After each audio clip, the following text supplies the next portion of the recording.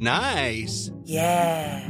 What you're hearing are the sounds of people everywhere putting on Bombas socks, underwear, and T-shirts made from absurdly soft materials that feel like plush clouds.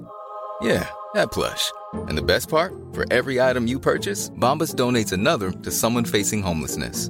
Bombas. Big comfort for everyone. Go to bombas.com/ACAST and use code ACAST for 20% off your first purchase. That's bombas.com/ACAST. Code ACAST. The stage is set for an historic clash between Congress and the president. The House of Representatives moving forward with an official impeachment inquiry. Just so you understand, it's the single greatest witch hunt in American history.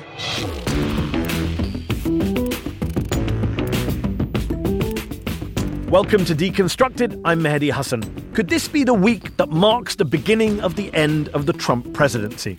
I know, you've heard it before, so many times before. But this time, impeachment is actually on the table. He very clearly asked him to investigate Joe Biden and his son, which in and of itself is impeachable conduct. That's my guest today, Julian Castro, the Democratic presidential candidate who's been calling for impeachment for a while now, discussing the bombshell phone call between Donald Trump and the president of Ukraine, which was released on Wednesday. So, is this enough to finally take down Trump?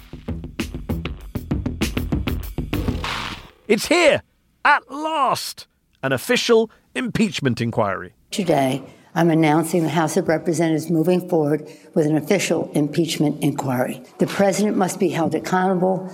No one is above the law. A welcome change in tune from House Speaker Nancy Pelosi, who up until Tuesday afternoon had done everything in her power, and she has a lot of power, to block congressional Democrats from impeaching this most impeachable of presidents. Up until Tuesday, she said it would be divisive. She said he just wasn't worth it. She even pushed the crazy conspiracy theory that Donald Trump wants to be impeached. Trump is goading us to impeach him. He knows that it would be very divisive in the country, but he doesn't really care. Just wants to solidify his base. Are you freaking kidding me? Trump, the most egomaniacal, megalomaniacal, thin-skinned president in modern American history, wants to go down as one of only 3 presidents to ever be impeached. Wants to have his legacy tainted forever. Come on. Just look at how he's reacted to news of this impeachment inquiry. He went on a Twitter binge while at the United Nations in New York this week. Multiple tweets calling it a total witch hunt, a scam, garbage, presidential harassment. He even tweeted that no president in the history of our country has been treated so badly as I have, forgetting that JFK was literally murdered during his lifetime when Trump was 17. So, what's prompted top House Democrats to finally do the right thing and hold this lawless president to account? Well, last week, the Washington Post reported that Donald Trump had called the president of Ukraine and asked him to investigate completely unsubstantiated allegations of corruption against Joe Biden and his son Hunter, who had once been employed by a Ukrainian energy company. This week, Trump, under pressure, decided to release what he calls the transcript of the call. Actually, it's not a transcript. It's a summary of what was said by note takers listening in. And he says it backs him up. The letter was a great letter, meaning the letter revealing the call. That was done at the insistence of myself and other people that read it. It was a friendly letter. There was no pressure. The way you had that built up, that call, it was going to be the call from hell. It turned out to be a nothing call. A nothing call? At times like this, you have to ask again, is the president gaslighting us? Is he just plain deluded? Is he unable to read English? Is it all of the above? I mean, let's look at what was said in that call. The president of Ukraine tells Donald Trump he's, quote, almost ready to buy more missiles from the United States for, quote, defense purposes against the Russians, remember? And Trump's first response is to say, and I quote, I would like you to do us a favor, though, because our country has been through a lot and Ukraine knows a lot about it. He then asked the Ukrainian president to speak with Attorney General Bill Barr, not just his bonkers personal lawyer, Rudy Giuliani, but with the Attorney General of the United States. And he says, and I quote, whatever you can do with the Attorney General to, quote, look into Joe Biden and his son, he says, would be great. Great. To be crystal clear, This is the President of the United States asking a foreign government to investigate the man who might, if the polls are to be believed, be his opponent in next year's presidential election. Oh, and he's doing this the day after Robert Mueller testified in front of Congress on July 24th. And yet, of course, there were no consequences again for Trump from that testimony. So Trump then makes this call and asks for this favour from another foreign government on the 25th of July. The call summary is devastating, damning, much worse than I and many others thought it would be. And when Trump tells us now there's no evidence of a quid pro quo in the call summary, is he even aware of what a quid pro quo even means? On Twitter, my good friend Tommy Vita from Crooked Media, who was on this show a couple of weeks ago, he said the summary of Trump's phone call reminded him of a certain scene from A Few Good Men. Did you order the code red? I did the job. Did you order the code red? You're goddamn right I did! Thank you, Colonel Jessup. So, where do we go from here? Are the Democrats going to mess this up, drop the ball now that impeachment is finally around the corner? Can they make the case to the country, not just about Ukraine, but about everything this president has done to break the law, undermine the Constitution, obstruct justice, violate basic democratic norms? Well, my guest today is the Democrat who was the very first presidential candidate to come out and call for impeachment back in April. Julian Castro was President Obama's HUD secretary, his Housing and Urban Development secretary. He was also mayor of San Antonio, Texas. He's the twin brother of Representative Joaquin Castro and is currently the only Latino running for the Democratic presidential nomination. He joins me now from the West Coast. Julian Castro, thanks for joining me on Deconstructed. Great to be with you. You've called this summary of President Trump's phone call with the Ukrainian president. It's not a transcript, of course. The summary, you called it a smoking gun. Explain why. What I read in that summary is that President Zelensky of the Ukraine talks about the need for Ukraine to get more American weapons, basically makes a request of President Trump for that. And then in the very next sentence, as his response, President Trump says, "Oh, well, I need you to do a favor, though." That is basically a quid pro quo. Yeah. And even if it wasn't a quid pro quo, it's very clear that he's asking him to investigate Joe Biden and his son. That's right, even without the quid pro quo. And this is important because you can't, Trump is not going to be able to move the goalposts here. He very clearly asked him to investigate Joe Biden and his son, which in and of itself is impeachable conduct. It's amazing to see Trump and co. suggesting this phone call summary would be good for them when it now shows that he not only did ask the Ukrainian president for that favor and asked him to meet with Rudy Giuliani, he also involved the Attorney General of the United States, which is pretty stunning. Yeah, absolutely. And this is a president that is blatantly abusing his power and using the rest of the federal government as his political weapon against opponents. And, in this case, Joe Biden, it is shameful. It is beneath the office of the president. I believe it's going to be found to be legal, and I'm glad that House Democrats are moving forward. Yeah, and you're glad they're moving forward. Some people might say, we wish they had moved forward earlier. I had Rashida Tlaib on this show in January making the case for, quote, impeaching the motherfucker. I think those were her exact words. You were calling for impeachment back in April. You were the first presidential candidate to do so. I believe Senator Warren came out on the same day as you. This could have happened much sooner, couldn't it, if Nancy Pelosi hadn't dragged her feet, if she hadn't poo-pooed it all these months. In fact, her aides were dismissing impeachment as recently as this past weekend. I agree. It could have happened earlier. And certainly the evidence in the Mueller report was there about those 10 instances where the president either obstructed justice or attempted to obstruct justice. I think what compelled a lot of the Democrats on Capitol Hill to move towards supporting impeachment was two things. Number one, this is a very clear case and easily understandable to the American people what Trump was doing and how he's abusing his office. And secondly, these things add up. I mean, how much evidence are you going to have to see that this president abuses his power to move forward? So I think that those two factors probably led to the change of heart. And as I say, you've been calling for impeachment since well before this latest Ukraine controversy. And Trump didn't just become impeachable a week ago or 10 days ago. He's been impeachable since day one of his presidency in terms of his corrupt violation of the Emoluments Clause, in terms of his illegal hush money payments to Stormy Daniels during the election campaign. I mean, it's a long list of impeachable offences that go beyond Ukraine, go beyond Russia and Mueller. And I worry that your party made a bit of a big mistake by putting all your impeachment eggs in Bob Mueller's Russia basket. He then let you down. You don't want to do that again with Ukraine, do you? No, I do think this is there's more evidence here, direct evidence. I thought there was good evidence there. But here you have direct evidence. You also have a whistleblower who is not reporting on the conduct necessarily just of other people, but the direct conduct of the president himself. Remember, in the Mueller investigation, Trump was always, somewhat a step removed from direct conversations. That's not the case here. Yes. But perhaps to answer your larger question as well, look, there are 6 committees. Yeah, do we go broader? There are 6 committees that are doing investigations on any number of potential violations of the law committed by this president.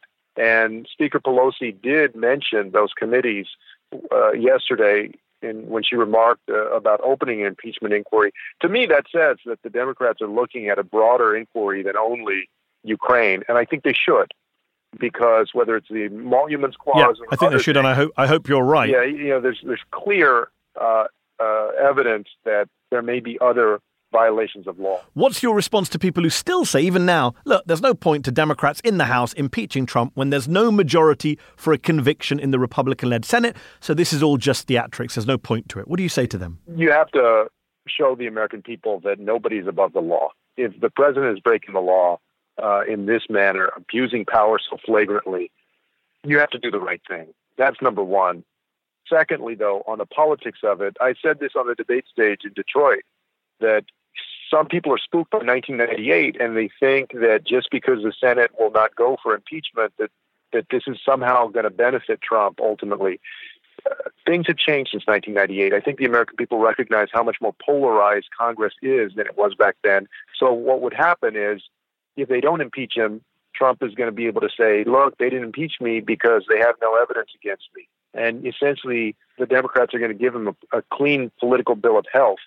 Conversely, if they do impeach him, Mitch McConnell and his Republican colleagues are going to have to answer to the voters for why, when there's all of this evidence, they did not support impeachment. Yeah. Exactly. There's not just a moral case. There is a political and strategic case to this.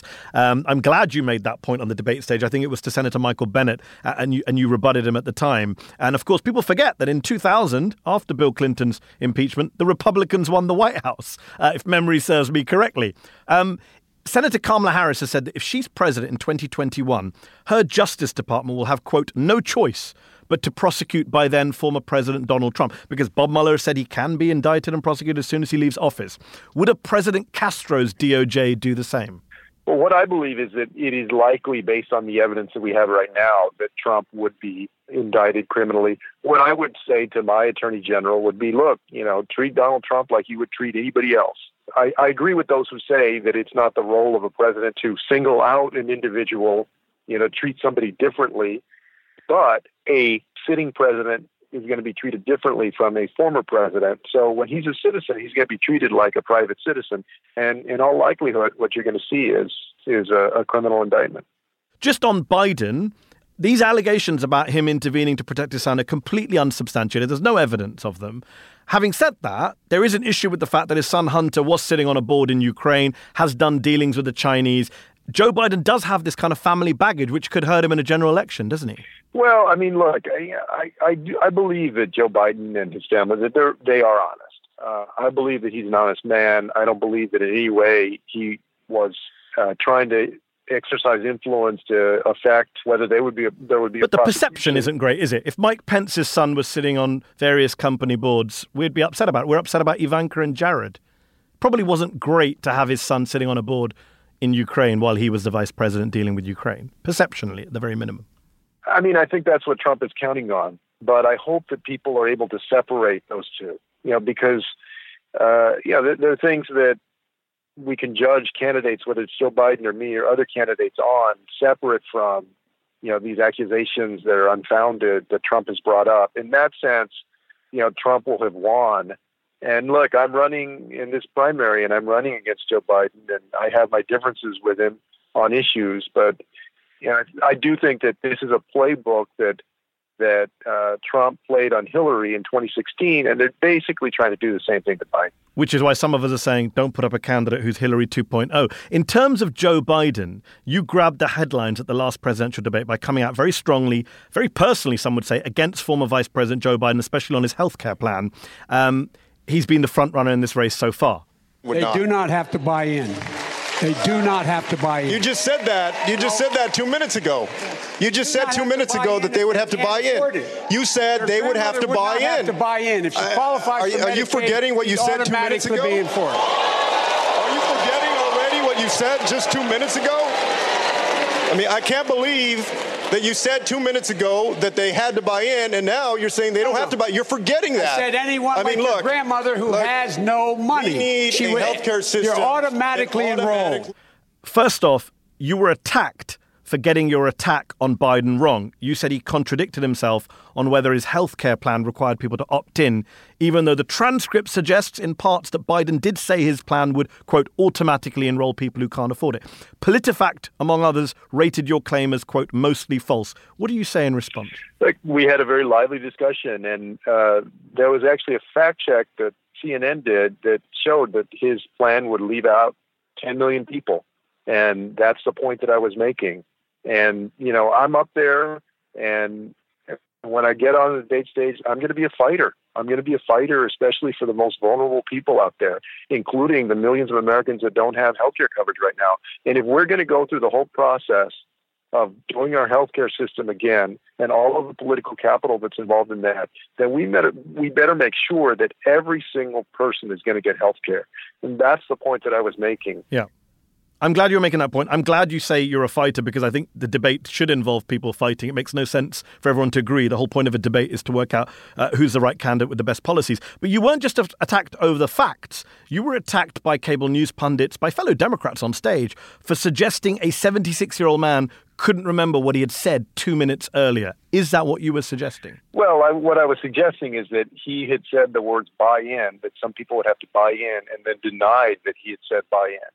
And, you know, it's clear the transcript says that yes, some people would have to buy in under his plan. And so it wasn't meant as a personal attack on him. It was meant to point out that he had just said that people would have to buy in and then denied saying that.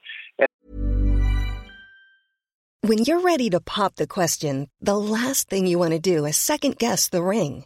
At BlueNile.com, you can design a one-of-a-kind ring with the ease and convenience of shopping online. Choose your diamond and setting. When you find the one, you'll get it delivered right to your door. Go to BlueNile.com and use promo code LISTEN to get $50 off your purchase of $500 or more. That's code LISTEN at BlueNile.com for $50 off your purchase. BlueNile.com, code LISTEN. This is Paige, the co-host of Giggly Squad, and I want to tell you about a company that I've been loving, Olive & June. Olive & June gives you everything that you need for a salon-quality manicure in one box. And if you break it down, it really comes out to $2 a manicure, which is absolutely insane. It's also so easy to get salon-worthy nails at home with Olive & June. The difference between how your nails used to look when you did them yourself and now with the Mani system is a complete game changer. The best thing about Olive & June, too, is it's a quick dry. Dries in about 1 minute, lasts for 5 days, and full coverage in up to 1 to 2 coats. Visit oliveandjune.com/perfectmani20 for 20% off your first system. That's oliveandjune.com/perfectmani20 for 20% off your first system. And like I said, look, what I know is that in October of 2020, when the Democratic nominee goes up against Donald Trump, if Donald Trump is still around, yes. You know, Trump ain't going to be nice. He's not going to make it easy for the Democratic nominee. And, you know, it wasn't personal against Joe Biden, but when I get up there, I'm going to fight for the people who need fighting for the most vulnerable Americans out there. And you know, that's the kind of candidate I'm going to be. And you're right to say that any Democrat going up against Donald Trump needs to have a thicker skin. It's amazing that people are kind of getting so upset about some mild criticisms when you're going to be going up against Donald Trump in November 2020 or in the debates in October if he does them. But here's what I don't get. Why deny the implication of your attack? Because I was cheering you on when you did it. I'll be honest. I know lots of Democrats and pundits were pearl clutching that night. I thought it was a good thing. You're saying what the rest of us are thinking. This is a former vice president who said he remembered meeting the Parkland kids as vice president when that school shooting happened after he left office, who said he was in Vermont when he was in New Hampshire, who referred to tragic shootings in El Paso and in Dayton as being in Houston and in Michigan. He's got issues that need to be pointed out. Why not have another rival candidate do it? Well, my conversation on that debate stage was just based on the back and forth about that healthcare policy. I was not making a larger statement about other things. But that's what I'm asking. Why not? Given we can all see there's an issue with Joe Biden's judgments, words, gaffes, opinions on issues that haven't happened? Well, because I have disagreements on policy, whether it's healthcare policy or in Detroit, we talked about immigration policy. And I've chosen to focus on those. In my first debate, when I expressed my disagreement with Congressman O'Rourke about immigration policy, it was on the policy. And so I've tried to keep it focused on that. And the back and forth in the last debate was just about what had been said regarding buying into health insurance. So I've tried to keep it to that. I know you've got to run. Just before we finish, one of the issues you have brought up that a lot of others haven't, and you've been admired and praised for doing so in this campaign, is the issue of migration, of people crossing the border, of decriminalizing border crossings. But in 2013, when you were part of the Obama administration, I just want to play a clip of you taking a much tougher, more hardline stance. Have a listen. In Texas, we know firsthand that this administration has put more boots on the ground along the border than at any other time in our history, which has led to unprecedented success in removing dangerous individuals with criminal records. Do you regret being part of an administration and defending an administration which did have such an awful record on deportations, on enforcement, on its treatment of unaccompanied kids at the border, which did build cages? I came, I think that was 2013 when I was mayor. Later on in 2014 when I was mayor, I criticized the approach on deportations that the administration was undertaking. And so what I said in Detroit on the debate stage was that, I've learned the lessons of the past. And I hope that everybody else will too. I think that what we need to do is that we need to build on where the Obama administration was going toward the end of the administration with DACA and DAPA and coming up with this family case management program so that you wouldn't detain families. You would allow them to be together and go and be with family members in the United States who are here. I hope that we go in that direction in the years to come. And one last question. As much as you want to be in the White House, and as much as Beto O'Rourke wants to be in the White House, and as much as you've both helped change the conversation in this presidential race on immigration, on guns, a lot of Democrats, a lot of grassroots Democrats say, shouldn't one of you drop out and try and help your party win control of the Senate by running against the eminently beatable Republican John Cornyn in your home state? Yeah, I've said from the beginning that I'm running for president. And my experience as a federal executive, as a cabinet member, matches the office that I'm running for. The other thing is that there are great candidates already in that. That's a crowded primary, actually, in Texas. And the good news is that there are a few very good candidates that I think can beat John Cornyn. And so we're well taken care of, well covered in Texas for 2020. Julian Castro, thanks for joining me on Deconstructed. Thanks a lot, mate. That was former Housing and Urban Development Secretary Julian Castro, who is running for the Democratic presidential nomination. He joined me on the phone from the West Coast. I'm joined now here in the studio in Washington, D.C. by The Intercept's D.C. bureau chief, Ryan Grim. Hello, Ryan. Hello, Mehdi. Ryan's just written a piece for The Intercept, I urge you all to read it, called Why the House Democratic Caucus Was Able to Move So Rapidly Toward Impeachment. Ryan, I want people to read it, but I also want you to summarize it for us in a sentence or two. Why were they able to move so rapidly towards impeachment this week, after all the delays? I could summarize it in one word. Primaries. There were more than 110 primary challenges going on, according to Cheri Bustos, the chair of the DCCC, who had said this to her fellow Democrats in a private meeting. And I don't think that had the kind of effect that people hope that she hoped it would have. Ultimately, you wound up with a situation where you had roughly 200 rank-and-file Democrats who felt like their own political futures were now at risk, for the sake of 7 or 8 or 9 really loud frontliners, these Democrats who represent seats that they just flipped in 2018 from red to blue, who didn't want to go forward with impeachment. And so back home, all of these activists are just pounding away at them at town halls and the grocery store. Your piece the post is a real endorsement of the power of grassroots activism. You have a quote right at the top from a Democrat who was on the receiving end of the pounding. He says, "We spent all summer getting the shit kicked out of us back home." Right. There's all for shit kicking or kicking the shit out of. Nancy Pelosi, House Speaker, was the number one roadblock when it came to impeachment until Tuesday afternoon when she did her U-turn. Did she look at these numbers as a kind of leader and say, I can't let this happen to my party? Or was it House Democrats banging on a door saying, we need you to change your mind? It was them banging on the door. So because you have to see, so if you think of it from their perspective, they represent, these 200 folks, they represent safe blue districts. And so they're doing a lot of fundraising for the 44 frontliners. And they're moderating the agenda that they'd prefer to be pushing in Congress, also for the benefit of these 44 folks. And that's all fine and good if the goal is to stay in the majority. But in order for you to be in the majority, you also have to be in Congress. And so what they started to realize is, we might still be in the majority, but I might lose a primary, and then I won't be in the majority. It's like, oh, actually, it turns out, despite all of Cheri Bustos' talk about primaries, nobody actually cares about me, because if I lose my primary, whoever beats me is going to be a Democrat.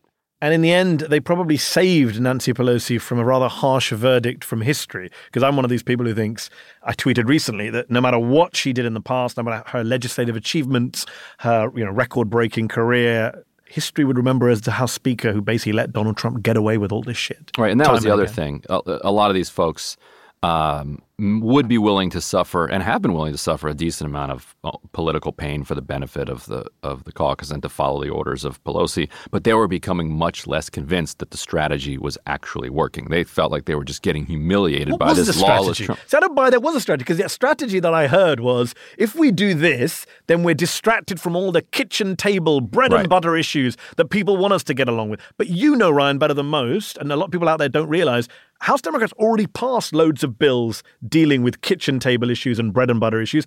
The Republican Senate refused to consider them, just as it will refuse to consider impeachment. So, hey, why not do impeachment as well? Right. But that is precisely what the polling that the DCCC was conducting or paying for. This is the Democratic Congressional Campaign Committee. Right. So they're constantly giving briefings. They wouldn't let the members take the polling with them. You could watch the presentation. But you can't leave the room with it, which shows that maybe they're not that proud of the work that they're putting out. Yeah. But in any event, that was the case that they're making, that impeachment is underwater in these swing districts, which means that there's more people opposed to you doing it than support you doing it. And what voters will tell you is that they really want you focused on the economy and on health care. And part of that is just pollsters leading voters, because it feels more polite as a voter. You're on the phone with a pollster. Do you think that, Democrats in Washington should be focused on taking down Trump or healthcare and making the economy better? Well, what kind of a jerk is going to say taking down? Only the most partisans are like, it was Richard Nixon in the 1970s. My understanding is the polls were all against impeachment at the start of that process too. The whole point of the impeachment hearings and inquiry and leadership by House Democrats is you're supposed to take public opinion with you and change their minds by showing them the evidence. Right. And public polling can't really capture the dynamics of impeachment. And so a lot of the advocates for impeachment would say, look, if we're going to spend the entire next 2 years calling Trump corrupt and running against him on corruption, but we won't impeach him, then what voters are going to take away from that is that was actually just partisan bickering. Exactly. And so he probably isn't that corrupt. And you know what? Maybe Hunter Biden's just as corrupt as Ivanka Trump. And this is the point Julian Castro just made in that conversation with me, where he said this point that he made on the debate stage, which is there is a cost to not impeaching as well. The idea that there's only a cost to impeachment, the cost of doing nothing allows Trump to say, I was exonerated. And the worst conspiracy theory was the one Pelosi repeatedly endorsed, as I pointed out at the start of this show, which said that Donald Trump wants to be impeached. I've never heard anything more absurd in my life. Anyone who knows anything about Donald Trump knows he does not want to be impeached. Right. He loses his mind the closer you get to actually impeaching. And, he thinks if you ask him a mildly tough question, you're nasty. Do you remember the Prime Minister of Denmark was nasty for refusing to meet with him to sell him Greenland? Right. This is a guy who's that thin-skinned. He's going to be okay with going down with Andrew Johnson and Bill Clinton as one of only 3 men in history to be impeached by. And as soon as they made a real threat of impeachment, all of a sudden he's handing over all of his documents. He's completely changed, which is a vindication of the pro-impeachment side, the Rashida Tlaibs and the AOCs. Right, who said, look, we would prefer that Trump weren't president, but if Trump's going to be president, we would prefer that he would follow the law. And one way to get him to follow the law is put him on notice that we're launching impeachment proceedings. And put Senate Republicans on notice. This argument that they're not going to vote for it. Okay, don't vote for it. Good luck, Susan Collins in Maine, when you come out and put a nakedly partisan vote in defense of President Trump after an impeachment case has been well and truly made. Which is actually interesting, because there are liberals in Maine who are nervous about this because they don't want to give Susan Collins the chance to vote to convict. Oh, interesting. Because you think she would vote to convict? She certainly might. If she thinks it will help her re-election. If she thinks it will help her. Now, interesting. There's a right wing in Maine that would be so angered by that the question is, do they just leave her blank in November? But you could certainly see her changing the trajectory of her race. Collins is a partisan. She's sold out. She did the tax cuts. She did Kavanaugh. Oh, she surprised everybody and she voted. Oh, people are very forgiving, unfortunately, in American politics, I think. Remember John McCain? He did that one vote and that cancels out his whole regressive, reactionary right-wing record.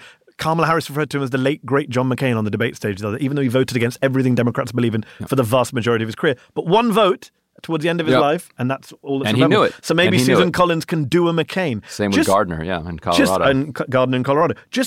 And by the way, on the subject of kind of states, what did you make of Julian Castro's final answer to my question about dropping out and running in Texas? Cornyn clearly is beatable. If you had a Beto or a Castro in there, much better chances. Do you think the existing crop of candidates in that crowded primary field can beat John Cornyn? Because Texas could go blue.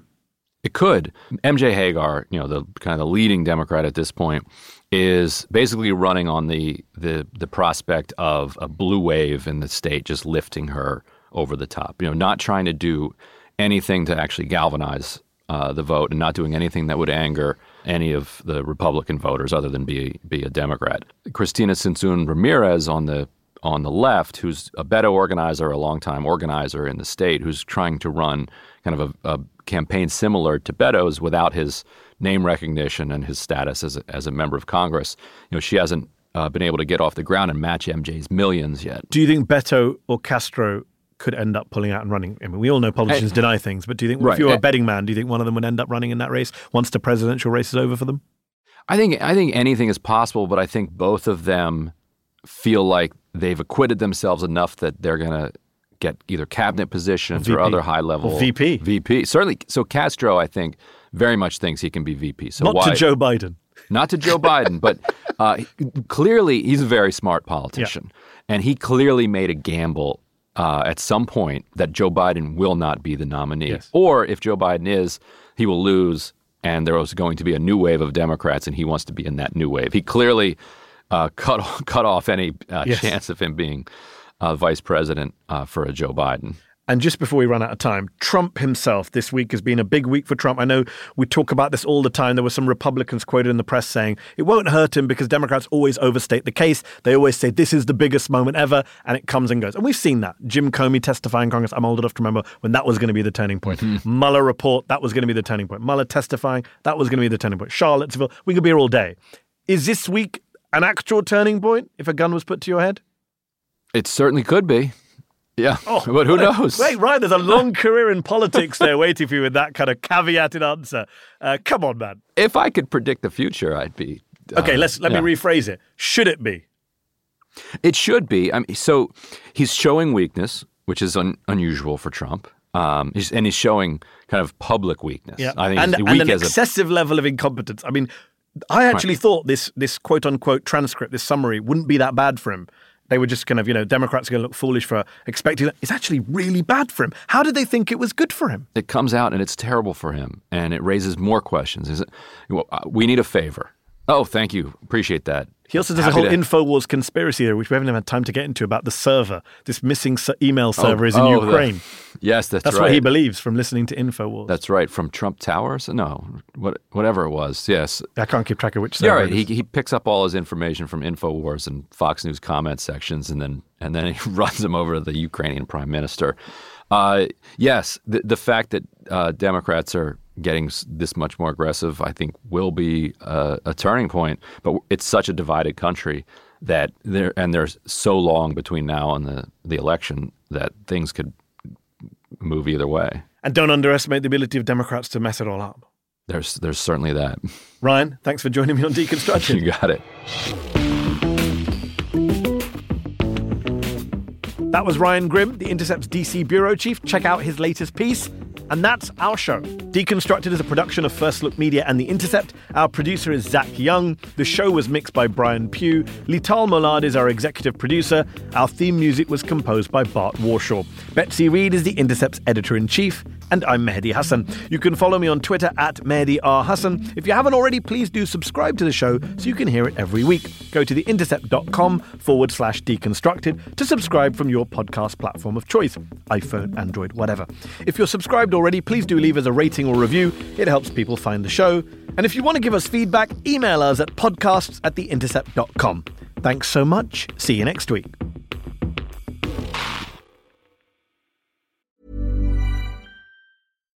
When you make decisions for your company, you look for the no-brainers. And if you have a lot of mailing to do, Stamps.com is the ultimate no-brainer. It streamlines your processes to make your business more efficient, which makes you less busy. Mail checks, invoices, legal documents, and everything you need to keep your business running with Stamps.com. Seamlessly connect with every major marketplace and shopping cart. Schedule package pickups and see your cheapest and fastest shipping options from different carriers, with rates up to 89% off USPS and UPS rates. And with the Stamps.com mobile app, you can take care of mailing and shipping wherever you are. Make the same no-brainer decision as over 1 million other businesses with Stamps.com. Sign up with code PROGRAM for a 4-week trial, plus free postage and a free digital scale. No long-term commitments or contracts. That's Stamps.com. Code PROGRAM.